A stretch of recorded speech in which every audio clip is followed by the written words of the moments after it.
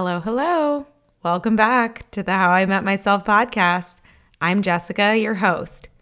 I want to start by just saying thank you for tuning in. It really means so much to me to be able to connect with you in this way. I know there are so many shows to listen to, YouTube channels to consume, there's music, there's quiet, and so the fact that you are choosing this podcast touches me in a very, very special way. So thank you. On the show today, I am interviewing Chrissy MJ Anderson. She is a certified meditation teacher and Reiki practitioner. She also manages the Mindry, which is the meditation studio that I go to in Malibu.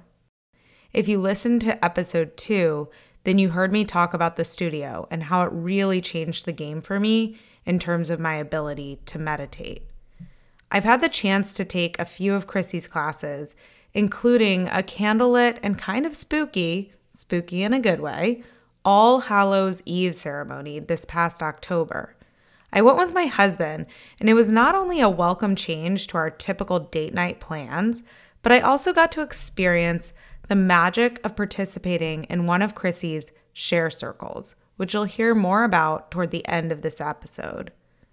Chrissy brings a bright, calming energy to the room. So when I tell you that she suffered from severe depression, you might think I'm talking about a different person entirely. In today's episode, Chrissy joins me to talk about her 2-year-long battle with depression, how she found healing through meditation, and how it ultimately led her to her purpose. In her very first meditation class, she experienced a release so powerful that she knew immediately that this was her path to recovery.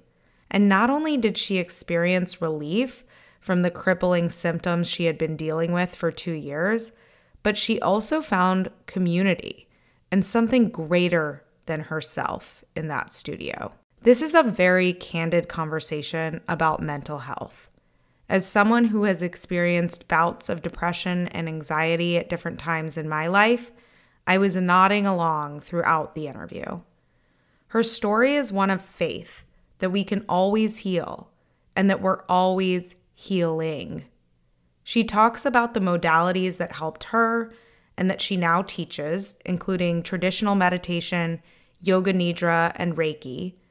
And she also talks about how she incorporates crystals to enhance these practices. Before we move on to the interview, I do want to say one thing. If you are struggling with mental health, please know you are not alone. In Chrissy's story, you will hear about her incredibly supportive mom and boyfriend who helped advocate for her mental health and made sure she was getting the help she needed. I know not everyone has this kind of support. If you need help, know that there is no shame in reaching out for support.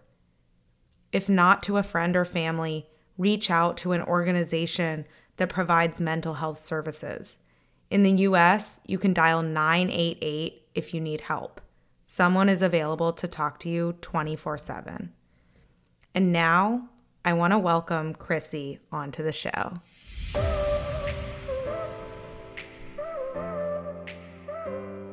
Hello, hello.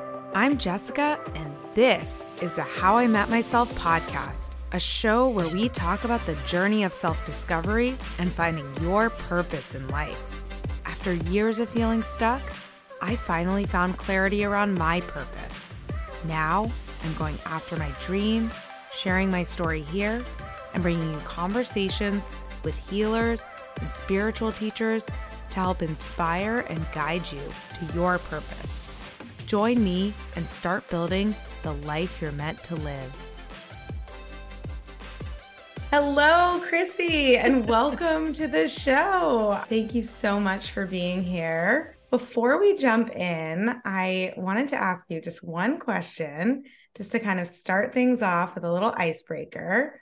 I was wondering if you could share a time in recent weeks where you felt completely at ease, in alignment, joyful. Where were you? What were you doing? And, it could be a leisure activity. It could be while you're working. You could be alone with other people. There are no rules here. So a big one for me was I had someone ask me the other day about being really stressed at work. And they were saying something about their jobs, and I manage the Mindry. And so someone said something to me about like, aren't you stressed, blah, blah, blah, with all you have to do. And it was funny. I had this moment where I was like, no, I'm not stressed. I have a lot to do, and I feel like I'm always adding more to my to-do list rather than checking off my to-do list. Right. But I don't find that I'm feeling particularly stressed. And I think that that was a moment of just kind of almost a realization of balance and a Yeah. realization of just sort of contentment that gave me that, that moment of ease where I just kind of was like, everything's fine. And that's sort of how I keep looking at things too, is as things start to like get a little stressful or I sort of feel any anxiety coming on, as I just keep saying, okay, well, it's going to be fine. Like, what's the worst that's going to happen here? And Yeah. so I keep finding myself in those moments doing that. And I just had that sort of really beautiful realization in that moment. And then sort of have been kind of continuing to just think like, I want that to be always. I always want to feel that I'm kind of at ease or in alignment and sort of feel that balance. So I'm starting to kind of look at almost all my moments, like not just one, because I keep finding that there's just such an opportunity to, for lack of a better way, or like, with the cliche of just like being in the moment and just sort Right. of feeling like everything is going to be okay. And so finding that contentment in each moment is just sort of where I found that ease.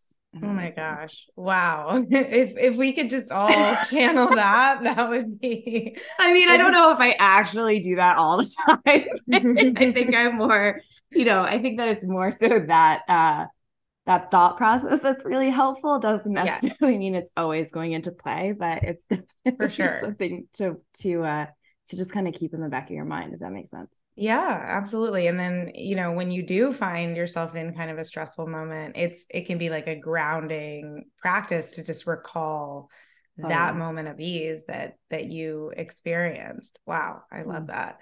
Okay, well, so I wanted to talk today about meditation. You are a meditation guide. And then I also want to talk a lot about mental health. I'd love to hear about your personal story, how you initially found meditation and why you started practicing, and then your journey to actually becoming a meditation teacher. Yeah, it's a long story. We've got time.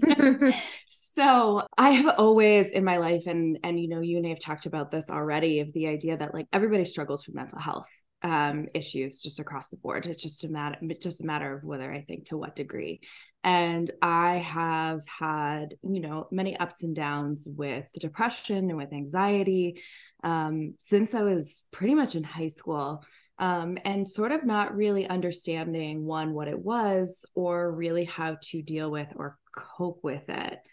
I mean, I started high school 20 years ago. And so that was 20 years ago. Nobody was really, I mean, people were a little bit, but nobody was really acknowledging what that was, or people kind of thought that there was a problem if, and Right. nobody wanted to talk about it with something like that. And so it was just sort of like, oh, okay, an angsty teen sort of thing, and Of that course. those sort of moments. And so I didn't necessarily have a a lot of outlets in that time. And so, I just kind of coped, I guess, or did what I needed to do, and was kind of grumpy and not that nice a lot of the time. In college, it was the same thing. And not really knowing necessarily how to put my finger on it, or for other people, how to really sort of understand what it was either. And I had always had problems with like focus, concentration, Right. procrastination, all that kind of stuff. And so as I got into my adulthood, I used to work in the restaurant industry. Right. And one of my first things that I did after college was I did a wine program at the Culinary Institute of America at Napa Valley. And so I was out there for a year. And when I first got out there, I was really having a hard time. And my primary care physician at home was just like, here, we'll give you an SSRI, we'll give you an antidepressant. Right. Here you go. And not much conversation other than that. And she just sort of like threw it out there Oh, and wow. prescribed it to me. And I just sort of went with it. And so for into adulthood, I was living here. I lived in New York, and then I moved back here, and I just kept taking the same thing, but I wasn't good at taking it. Like I would miss it, and Right. then I would. And so I had it was the same dose, it was the same thing. And it was just sort of like, oh, okay, I have this. And when I have bad moments, I'll pay attention to it. And I would have these big ups and downs. Like I would sort of feel like I was dropping into a really dark place for like 2 months. But I worked, 70 hours a week Yeah. managing restaurants. And so it was sort of like a put your game face on and get to work and do what you have to do. Yes. And that's not a productive way to live in Yeah. any capacity. And that industry also I found to be, and I think a lot of people will say this, was really toxic and it was really challenging. It's very male driven. Yes. And I was a very young leader in that industry. And as a female, that was very challenging. And so I think that I really fought through a lot more, I think, than most people would probably have wanted to in that they're younger, in their early 20s. And so when I was about 27, 28, I was really having a hard time. I kept sort of finding myself dropping a little bit deeper, a little bit darker. It's kind of hard to describe it, I think, for some people. Anyone who has experienced it or feels it, like that way to describe it, I think makes a lot of sense. Yes. And I was barely getting any sleep. I was, with the restaurant industry, you drink a lot and you go out a lot and Yeah. you stay up really late and you do stupid things. Yeah. And It's the lifestyle is not exactly optimal for health or wellness. Yeah. or anything really Yeah. in general. And so I just kind of kept dropping, kept dropping. And then all of a sudden I woke up one morning and I had that feeling like I couldn't get out of bed. That was it. I just felt like everything was crashing and falling in on me. And I just was, huddled in bed. And I called my boyfriend at the time who was at work. And I said, you have to call my boss and tell them I'm not coming into work. I can't come in. I can't get up. I can't do anything. You have to. And for him, I mean, he and my mom both really knew and sort of saw that drop into a little bit of a darker place. And they had actually in the October of the year before, this all happened in January. In October, my mom was visiting and she said, they took me out to dinner and they were like, listen, you either have to be better with the way that you're taking the medication. You have to go to a therapist. You have to talk to someone. You have to go see if maybe there's a different medication for you. You have to sort of take these steps. And obviously I did that. Well, I'm really busy, guys. I'll do it. I'll do it. I'll do it. I'll get to it. I'll get to it. And then January came and it was like done. I had hit the point where of like no return. Right. And so my boyfriend called my boss and told him I wasn't coming in. I made him call my mom because I just felt so much shame and so much guilt. And I think that that's a really big part of depression as well for people, that shame of like weakness and feeling like you can't really you can't face people because it's hard for a lot of people to understand it. And then you just feel like you're weak and incapable and like not tough enough to get through it. Right. And Right. so, and that's just, that makes it even, it's like everything sort of piles on and like no matter what, you can't really fight your way out of it. And so my boyfriend and my mom, they were incredible about like sort of jumping right into action. And they found me, my mom, I think, called like every single psychiatrist in Los Angeles to try and get me in like as soon as possible without sort of making it like, oh my God, we have to get her, like commit her kind of thing. Right. Right. And so couple days later, I went to a psychiatrist and they changed my meds. When you start taking antidepressants and different mood stabilizers and things like that, it's really, really hard. Your brain chemistry is being altered and messed with, and it doesn't know, your brain doesn't know what's happening. And so your body reacts poorly, you sleep poorly. Yeah. You can get like flu-like symptoms, and it's atrocious. It's not a good on-ramp for sure. Yeah. This person that I went to see did not put me on the right medication either. So that was an even bigger thing. And so I ended up in a 2-year depressive episode where I was essentially at home. I never went back to that job, which that was a really hard thing for me to work with too. I literally just like never went back. And there's so much shame in that for me as well.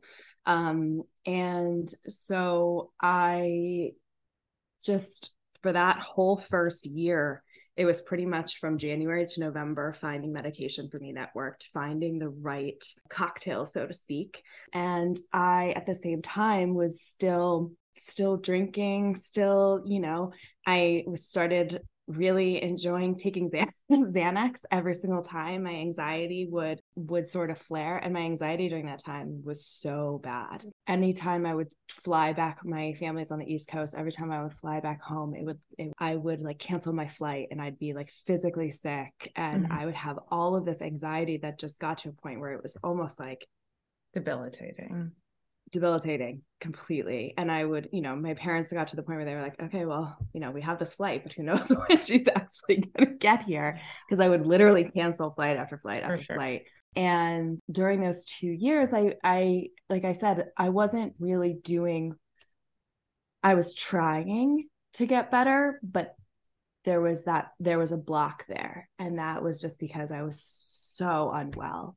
And I was really having a hard time facing everything and anything. Once we kind of hit just about 2 years, my boyfriend at the time and I were on a trip to San Diego, and he had some friends that were down there. And so we drove down, and we were on our way back, and I looked at him and I was like, we didn't fight or argue this whole entire weekend. Why?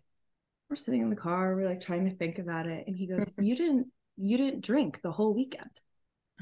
And I was like, I didn't? And he's like, no, you didn't have one drink the whole weekend. And I was like, that's really interesting. Okay. Like, all right. And in that same day, I actually, on the drive back, had a call with my psychiatrist, who I found the best psychiatrist in the entire world, who she helped fix everything for me. She was my third one during this whole 2 years. And we were in the car, we were on the way back, and I was talking to her, and I explained that to her about, not fighting and how I wasn't drinking. She was like, well, there's a really good thing to pay attention to, number one. And she was like, but I also want you to try meditation. And I had tried to meditate. I think everybody tries to meditate. Yes. My nice little air quotes. And it's like, you find an app, you find a Headspace or a Calm or something like that, and you make an attempt to do it. But it's really hard to do it by yourself. And it's really hard to do it when you're experiencing any mental health issues in general. And so she was like, there's this meditation studio near your house. It's called The Den, and I want you to go. And I just was like, oh God, okay. And then, the anxiety starts to build again. And I had been really sedentary during those 2 years as well. So when I got home from the trip, I was like, okay, well, I haven't drank in a couple of days, so I'm not going to, and I'm going to see how that goes. So within the same about 2 weeks or so, I had put myself in a situation where I was playing a game with myself about, I stopped smoking weed, I stopped taking Xanax, like everything across the board. All of the things that I was enjoying, I was like, all right, we're not going to do them. And so I went a day, I went 2 days, I went a week, I went 2 weeks, and I played that game all the way through. But at the same time, I fought through my anxiety. I went to the Den, I had my first meditation class. And then in the same couple of weeks, I started moving my body. I started going to Pilates, and I started actually getting my body moving. And I had a dog, I have 2 dogs. And my man at the time, my pup, he was like a big reason of why I got out of bed during those 2 years, because I had to take care of him. Right. And so that was also really helpful of like, I was like, all right, well, we're going to walk, we're going to go on hikes, we're going to do all these things. So I started those three things all at once. And I Wow. think that my experience of meditation also wouldn't have been the same if I didn't do those other things with it. I see. And do you know what I mean? And I think they all Absolutely. kind of just sort of were this like really beautiful sort of trio of like, all right, you have to do these things. Once I started, because that's a big part of mental health too. It's like there are all those blocks. It's impossible to get started because of your anxiety. And then once you just kind of do it and something feels good, or you have that aha moment, Right. there are so many things that fall into place. And there was right around that time too, a couple of weeks before all of that started, I had these feelings of like, I need to go to church or something. Mm-hmm. I grew up Catholic, and I was like, I feel like I need church or something. This is, I need something. And meditation wasn't even like really on my radar. I didn't even know that this place existed a mile down the street from me. And so I was like, all right, well, I guess maybe I'll try to go to church. And so one afternoon I had like found this church on Fairfax. I'm going to go to this church. And I had like called to verify the times. I had checked the website because I like figured out parking, because that was a big thing too, of like going places and not knowing where to park was really like caused so much anxiety for me. It's overwhelming. It is. And when there's especially. like when there's so many things that are holding you back from doing things, it's a perfect excuse to not do anything. Yeah. So I was like, all right, I have all these things mapped out. And I swear, I went to church. I pulled in. Nobody was in the parking lot. And I was like, this is weird. So I looked on my phone. It said the mass times. It was accurate mass time. Okay. And I was like, why is no one here? This is really strange. And so I got out of the car and I went to pull the door open, and it was locked. And I saw on the little, the little board or whatever outside, and it said that there was supposed to be a mass during that time. And I was so confused. And I'm like, am I going crazy? And I walked around to the other door and I pulled. That door was locked. And so I went back to the car. I called, I listened to the recording, said there was a mass time. And I'm like sitting in the car to myself, and I'm like, this is so weird. Okay, I guess I'm not supposed to go. So I went home, and then when I went to my first meditation class at the den, I sat down. I was terrified. And I sat in the back corner. I was like so freaked out. Yeah. And I sat down and I had this moment of just, this is exactly where I'm supposed to be. Mm-hmm. This is where I'm going to find something bigger than myself. This is where I'm going to find my divine, this is church, right? This is church. And so I'm like, I tell people that story, and I'm like, I swear to God, it was the universe being like, this isn't it. This is not how you're going to get better. Because I didn't really subscribe to the Catholic Church. You know what I mean? It just wasn't something that I necessarily was like on board with. And But it felt like the closest thing at the time to a pathway in, right? Because it was familiar, you had grown up with it. Exactly. Yeah. And it was that whole like, oh, this is where I'm supposed to be. This is what is going to help me. And I had such a hard time sitting with myself over this. I mean, clearly for much longer than those 2 years, but for those 2 years especially. And I sat down and I closed my eyes, and it was an intention class. And it was just like the first one, I was like, all right, I can go. I'm going to go. It's not that early in the morning. It's not, this is it. So it was like, I closed my eyes. I was listening. I knew that I wasn't necessarily going to like drop into like deep state of meditation, because that's not something that happens immediately for people. But I all of a sudden started seeing these colors. I started seeing purple and gold and like all of these things. And it was like, all of a sudden, everything dropped off my shoulders. Everything that I had been holding on to just like felt like it was melting. And I just started to, it's crying, I guess, but I wasn't crying. It was like everything just released out. And like, I have found that my, the way that a lot of my emotions manifest is through tears and like anger, frustration, all that kind of stuff. I'm realizing that that is actually how I express it. And so it was like every single feeling that I had been feeling for as long as I had been feeling it, it just started pouring out of me. Wow. And I sat in the class and I was going through this, and you know, afterwards I had this moment where I was like, this is it. And it seems almost like a joke, sort of like you have that aha moment. Like people are like, there's no way it was that easy and that simple. And I'm like, it was for me. It was, I found a community, I found a space, I felt safe. And I think that was a big part of it too, was like the den felt so safe immediately for me. And so I just was like, I can be here. I had called ahead of time and like talked to this really nice girl on the phone, and she gave me all this information. And it was like, I set myself up to go, and it was so moving and incredible. And I don't even necessarily know if it was like about the practice itself. Like, I don't know if it was about meditation necessarily right at the beginning. I think it was that feeling of like, exactly what you said, like, this is church, like this is it, this is where I'm supposed to be. And so long story short, that's how I found meditation.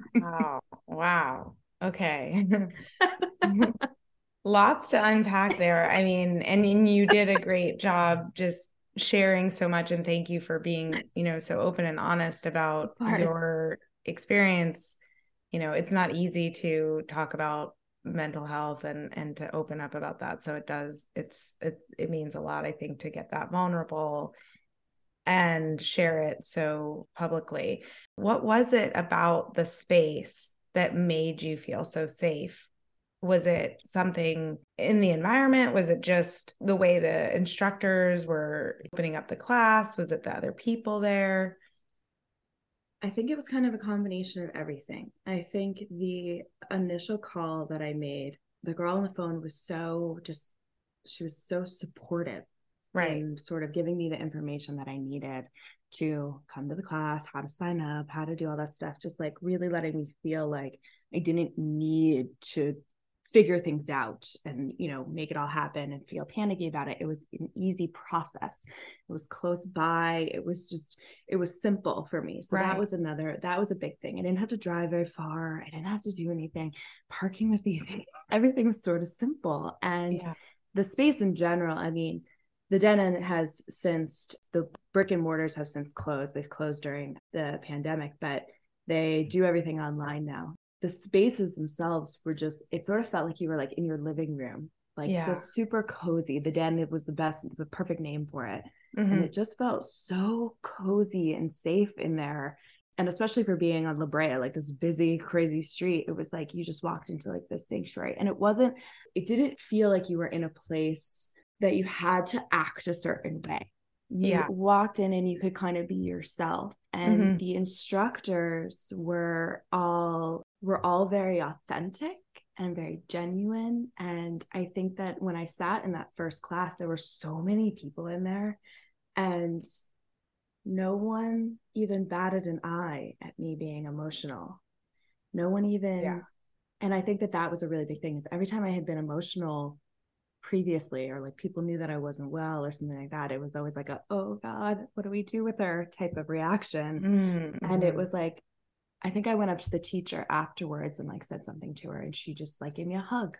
And it was, I'm a huge hugger. I just like, that connection is really important to me. And so I think that it was immediately like, oh, okay, this is a sanctuary for me. And I had one of my teachers, I'll give her a little shout out, Jamie Wozni.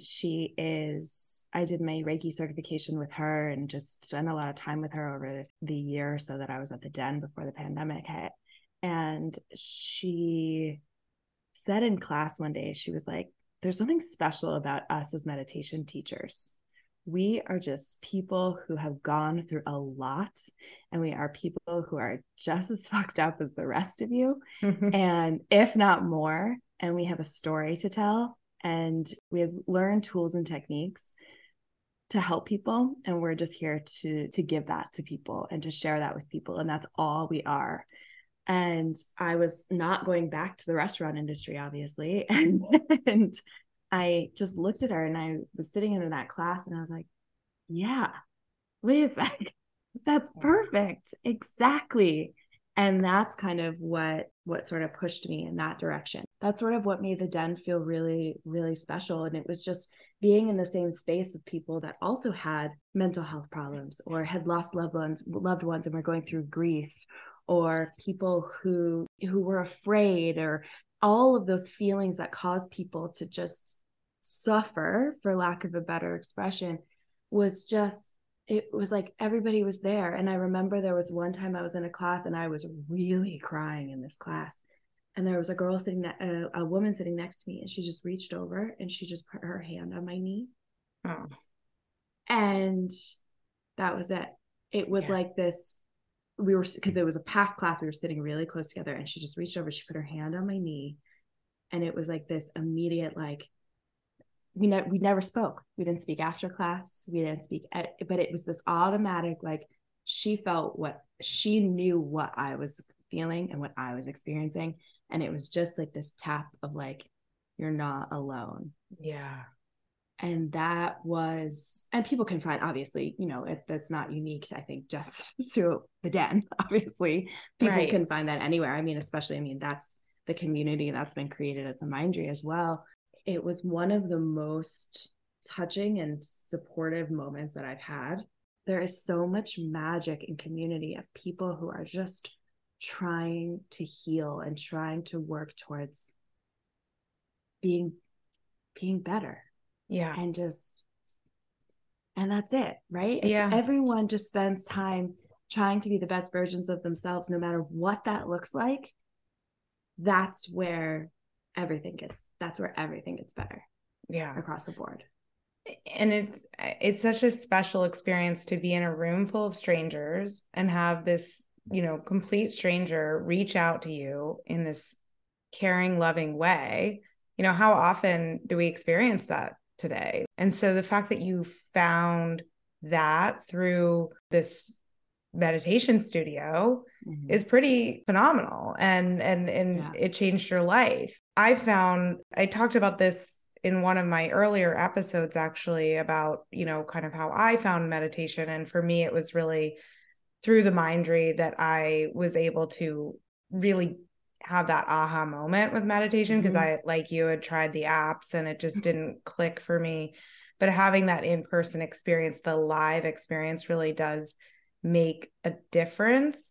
But I think you bring up a really good point, which is like, there's no judgment in that space. I think a lot of people are intimidated to go to a meditation studio because you kind of think like, oh my gosh, like I'm going to be among a bunch of gurus or people that like they meditate for 8 hours a day. And I've done an app maybe once and it didn't really work for me.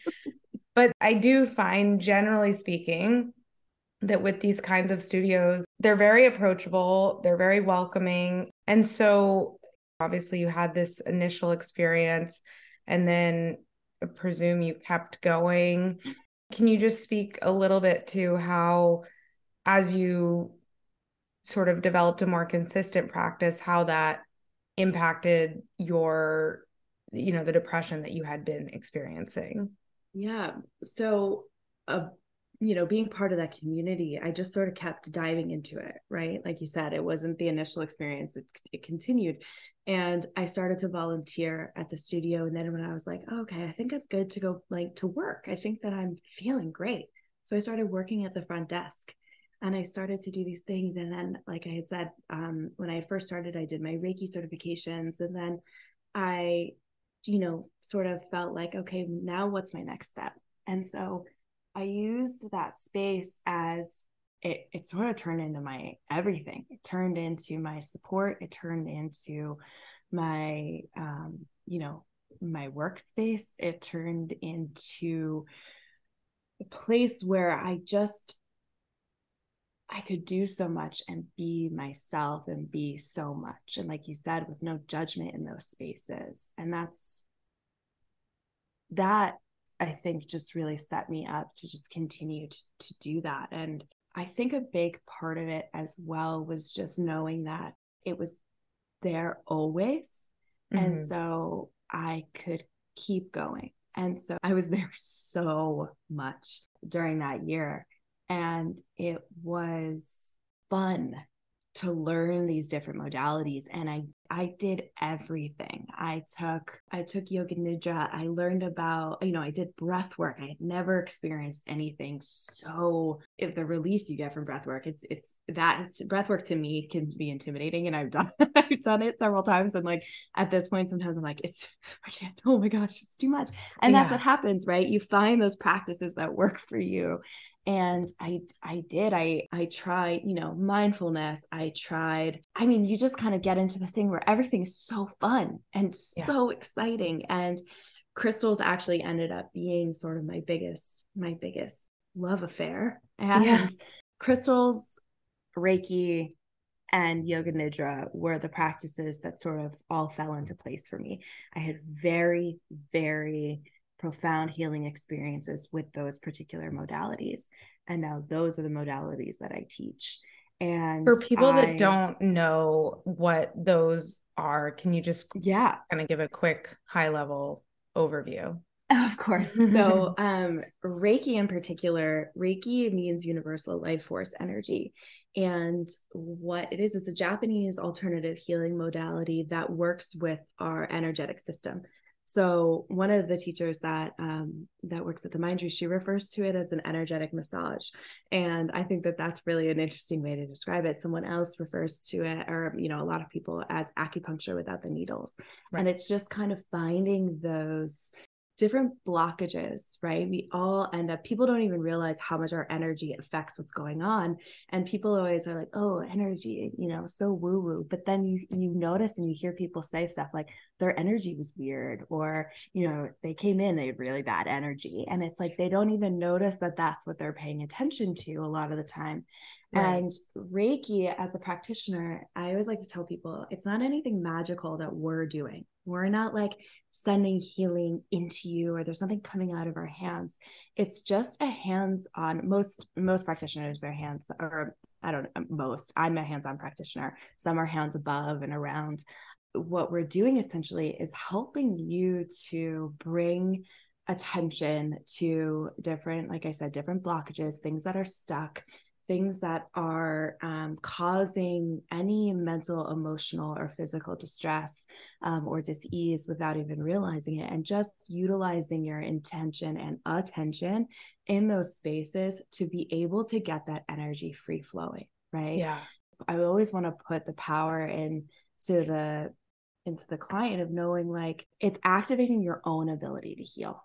Yeah. Yeah. You know? I've experienced it with Reiki and a few other modalities that are, energy work. And I found that I am actually working probably in some ways harder than the healer during the session, because I'm working with them to tune into the energy, find the blockages, and then release it. And I mean, it's incredibly powerful, I think, when you have that symbiotic relationship between the healer and the healee, or whatever you want to call it, the client, the patient. The healy, I like that. And that's exactly it. It's like we're not doing it for you. We're like going along for the ride with you, sort of, and just really helping you to identify that. And that's what I love so much about that particular healing modality. But with crystals, it's sort of I always just smile because people, whenever I talk about it, they're like, oh God, crystals. Another Like, LA yeah, girl I talking know. about her Yeah, crystals. exactly. As I'm sitting here amongst all my crystals in my house.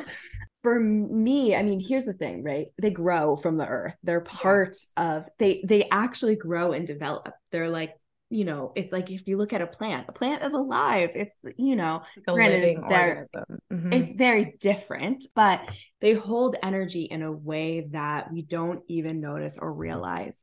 And outside of that, with Reiki too, and with the way that we're connecting, I always put them together. I always do crystals and Reiki together when I work with clients, because I think that they just go hand in hand in the sense that we're working with our vibrations, right?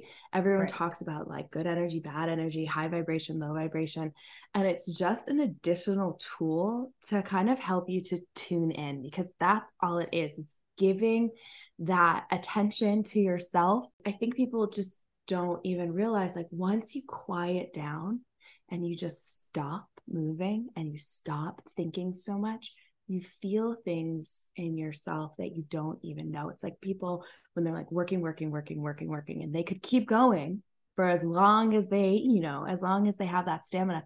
But the second they slow down, they're exhausted and they feel pain they didn't know was there. Oh, And yeah. they have, those like little things. And I think that that's such a big part of it. And then with the crystals as well, is there's healing properties with them. But as much as you buy into it, you get out of it. Right. Exactly. So, and I think that remaining open and receptive, they all represent something different. And I think that's just the sort of like talisman aspect of it is so important. Like you grab something, you hold on to it, like even with like I have like crystal rings on right now. Yeah, Like I'm this, wearing a moon ring right yay, I love now. it. And so this is black tourmaline, and this is actually one of the first things that really got me into crystals. It was a gift from my mom when I was sick, and she tourmaline is like for protection and like clearing Mm. negativity, and it was just like this immediate like, okay, there is a representation out there with all of these beautiful rocks that you can just connect with. Yeah. And that is, like I said, it's just, knowing that these things represent these different properties, it just sort of it just guides you, I think, in the right Hmm. direction. And that to me just is so accessible. And I agree with you, though. You have to buy into it in order for it to be a tool for you and Mm-hmm. powerful. And I think part of it is just like you said, it's a representation that when we hold that in our minds, that allows us to like magnify the things that we're trying to attract into our lives, right? And Mm-hmm. so like, in the case of protection, you're sort of putting this mental imprint into your mind that okay, like I'm Mm-hmm. protected. And Mm-hmm. then you manifest that, right? Like you Mm-hmm. essentially bring that into reality. And so and the Exactly. crystal, it's an amplifier, Mm-hmm. right? Yeah, that's so well said. Those modalities are like my favorites. And then yoga nidra is a meditation, and everybody gets really freaked out about it because everyone's like, oh, yoga, yoga, yoga.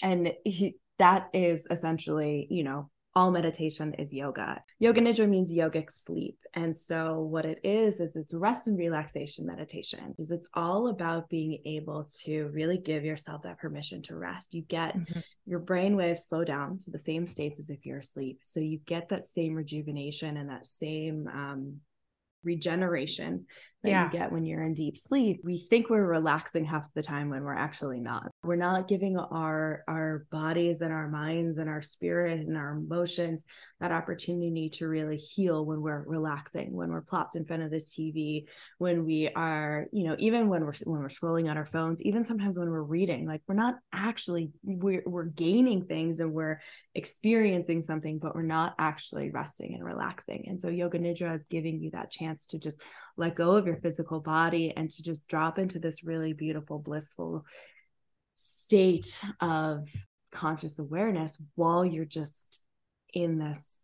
I mean, it's a really special I'm practice. And obsessed with it. I've yeah, started doing it. I do it sometimes at night just before I go to bed, but what I've actually loved more than anything is doing it in the middle of the day or like any time during my day where I just, when you're feeling like I need a nap. And I have found that listening to a yoga nidra meditation on one of the apps for just even 10 minutes, but ideally like 20 to 30, it is the most rejuvenating thing. It is so restful. And there's now so much research. I don't know if you follow like Huberman Lab or any of these I things. And saw I saw him speak a couple months oh, ago at amazing. the I want to say it was the Wiltern. And I went. Okay. He was awesome. Incredible. And he's all about he calls it non-sleep deep rest, Mm-hmm. NSDR. And Mm-hmm. it is so important. And I've always been really bad about finding moments to rest during the day. I've never really been a napper, but I have really transformed my life in many ways just by taking those 20 minutes when I really feel like I need it. And it not only is it incredibly restful, but it also helps your nighttime sleep. 100%. Because it allows your body to relax Mm-hmm. and shift out of our fight or flight, which we're in all the time. And so when we're able to let go of our physical bodies, we're able to actually give in, and we're actually able to drop into that rest. And it's so interesting. The afternoon is a really awesome time for me to do it as well. And I find, and this is a big thing, this is just kind of a side note with all of this, is like with meditation and any practice that you do, there's going to be ebbs and flows of your practice. You're not going to all of a sudden meditate and become like this expert meditator for the rest of your life, and it will always be this profound experience. There will be times where you struggle with it, and there will be times where it doesn't click, or you won't be able to sit with it, or you won't be able to do it, we'll say. And I find that happens with me sometimes, is like you fall in and out of it because you're at different stages in your life. And I think that that's really important for people to know, especially when they're getting into meditation. It will be such an incredible experience. And the more you do it, the more you get out of it. But never be discouraged, I guess, when you have those moments when your practice like falls in and out. I have those moments just like everybody else. I obviously get up multiple times a week in front of people and talk about these practices. And there are times where those practices don't always work for me, or I can't drop into it. Or sometimes I'm just like, I don't wanna. And that's okay. Yeah. Because I always think, people are like, you healed yourself, or this practice helped to heal you. And I'm like, no, these practices are healing me and working with me all the time. Right. We will always have experiences that cause us to have these ups and downs and cause pain to fluctuate and come back and go away and, hide or heal or whatever it is. But we will always be healing. We're constantly having these ups and downs. And it is just about being able to feel okay, I think, with all of that. People say a lot of time, there's no pleasure without pain. There's no, joy without sadness. There's no, black without white. There's no sun without rain. And I think that that's just such a great way to look at things. And I think that sort of circles back to what I said, to you at the beginning, of finding that like that contentment, that alignment, that ease, that balance of like, all of these things are going on, but it's going to be okay. A big part of that for me is I was literally in bed for 2 years. I have these moments where I'm like, I don't know if anything can get worse than that. I don't think I will ever experience anything in my life that was worse than what I went through during that time. And if I can get through that, everything's going to be okay. Mm-hmm. And it's really interesting, like sitting here with you right now, I actually moved into the apartment building. I had lived in an apartment for 10 years and I moved into the apartment building directly next door. And so I am sitting here right now, and my old apartment is directly across the window. Oh, wow. And no one lives there still. Oh, it's empty. And so talking to you about it is like, I'm looking at where I was during those 2 years. I mean, I was there for a decade, but for those 2 years, I like am looking at that window, and it's like, it's so crazy to think back on that experience and that time, and like knowing how, like, it's almost like I'm watching a movie of myself sometimes when I like reflect on it, when I'm like looking over there and I'm like, geez, man, like, whoa. And I almost am like, I'm really glad nobody lives there, because it's really not even because like I want it for myself, but like I have these those moments where I'm like, that place saw some pain and some Yeah. darkness, and it needs a minute, I think, before it Maybe can some welcome. sage and some I palo know. santo. I know. I spent a long time in there. And I think that is, as it is, it comes back, I think, to the energy thing. It's like that lingers and that holds. And there's just so much, I think, that we don't always notice or tune into. And I think that these practices really give us that opportunity to notice something that's bigger than us, but also smaller than us too. And there are all these little details and all these little things that, unless we stop to slow down, or unless we tune into this more spiritual side of ourselves, or into, vibration or frequency or whatever it is, God, the universe, Yeah. I think it's all about just taking a step back for a moment, just listening and seeing. Like, it's that whole idea of like, people will listen to you talk, but are they hearing you? Right? It's like Right. that sort of thing where it's like you're just taking that second to be like, okay, what am I observing in this moment? Whether it's my own feelings or what's going on around me. Yeah. And we're all connected in such an intense, beautiful way that we all just have to take that time to slow down. I mean, I'm kind of like in this whole like random kind of No, but I think it I'm goes back rambling, I feel like. but Yeah. it goes back to, I think what meditation was initially about for you was finding this place of quiet and being able to sit with yourself, which is a Mm-hmm. hard thing to do, especially when you're going through what you were going through.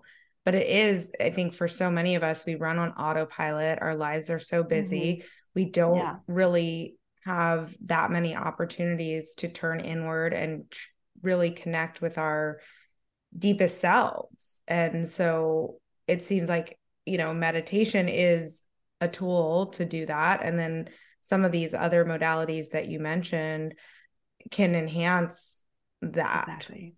right? Mm-hmm.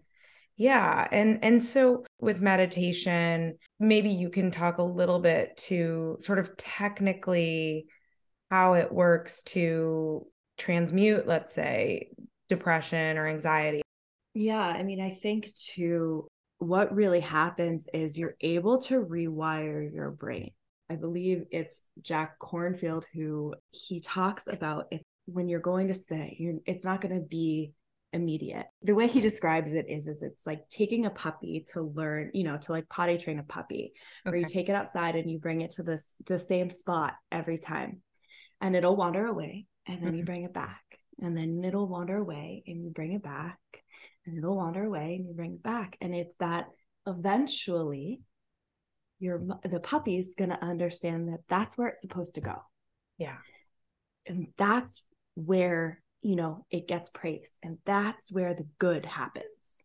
Mm. And because it's learning to go back to that spot. And I think that what happens is, especially when we're doing these practices, right, there's the expression where the attention goes, Energy energy flows. flows. Yeah, Yeah. exactly. And I think that's another really big part of it, is like when we're rewiring and we're working with something, the more that we do it, the more that our bodies and our brains get used to it, right? It's that neuroplasticity of rewiring where things fire in different ways. So if I'm anxious every single time when I go to the airport, Yeah. when I would fly home or something like that, taking that time to rewire my thoughts and my experiences with that, where I Mm. use meditation as okay, I know that this is something that makes me anxious every single time I do it. Let me take that moment to release it, to take that time to shift my thoughts, right? This is okay. I'm going to be fine if I do this. I don't need to be anxious when I'm doing this. What's causing this anxiety? Where is it coming from? And taking that, it all of a sudden starts to rewire so that that anxiety doesn't happen. I can shift out of my fight or flight if I just take the time to really calm my nervous system, right? To find those practices for me that find that balance and alignment. And that's how it starts to develop and how it starts to rewire, by practice, by commitment, by just really being able to just allow your mind to work in that way. Going back to the airport example, is it something that you would actually meditate on, that experience? Like, would you sit and think about the experience of going to the airport and thinking about the things about that bring you anxiety? Or is it just taking the kind of grounding practice of meditation and using it as a tool to lessen your anxiety when you're actually like going to the airport? Honestly, for me, what it was sort of that self-inquiry. Why am I so freaked out going to the airport? Mm-hmm. Is it what's causing it? And what ended up happening, and why I would, this being the example, I would sit in meditation. I would use it, whether it was actively informal practice where I am meditating, whether it was journaling, whether it was reflection, whether it was just sitting with myself, whether it was just thinking, you know what I mean? I figured out that the reason why I was anxious going to the airport, I was so used to my cocoon, my safe space. I know when I'm in my home and in my apartment, I can express all of this pain and I can be in this safe space where there's no judgment. Nobody knows what's happening when I'm in here. The minute I step out is where my nervous system starts to freak out, because now I have to do all of these things and find this balance or be afraid of what people are going to think and say. And I noticed that the biggest part, or when I would experience the most anxiety in going to the airport or something like that, was when I was flying back home to see my family.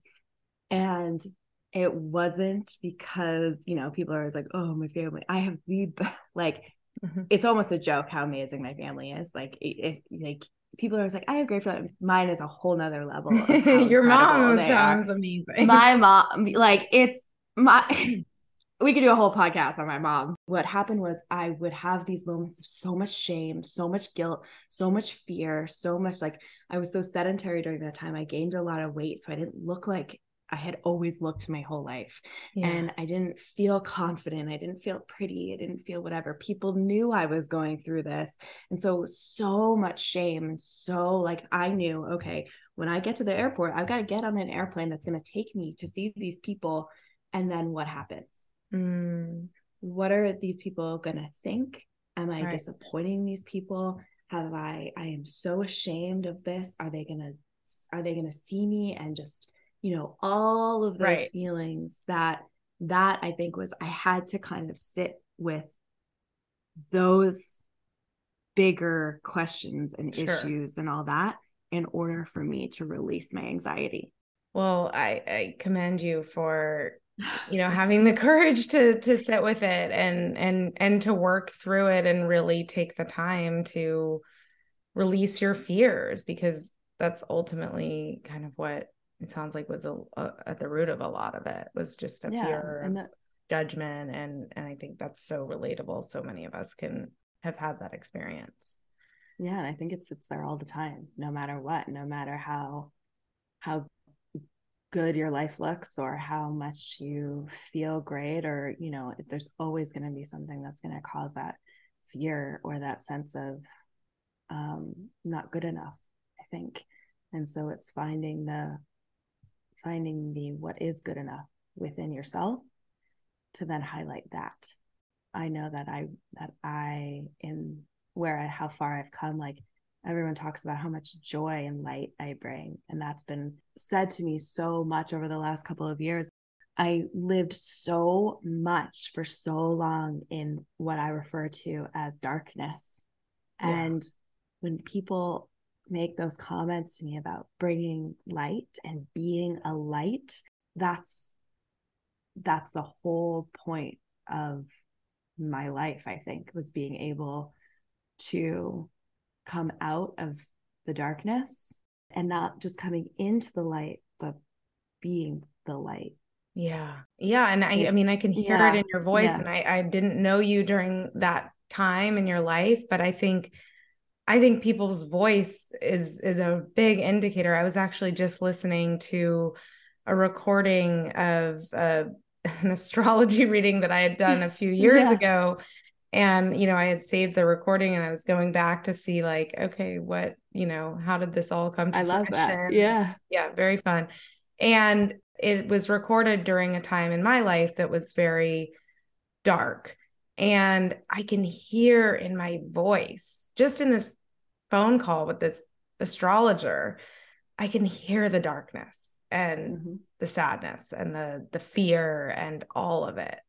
And, now I'm doing a podcast, and I'm hoping my voice sounds very different from that. Right. But I can hear it in yours. And like I said, I didn't know you before, but it's definitely remarkable.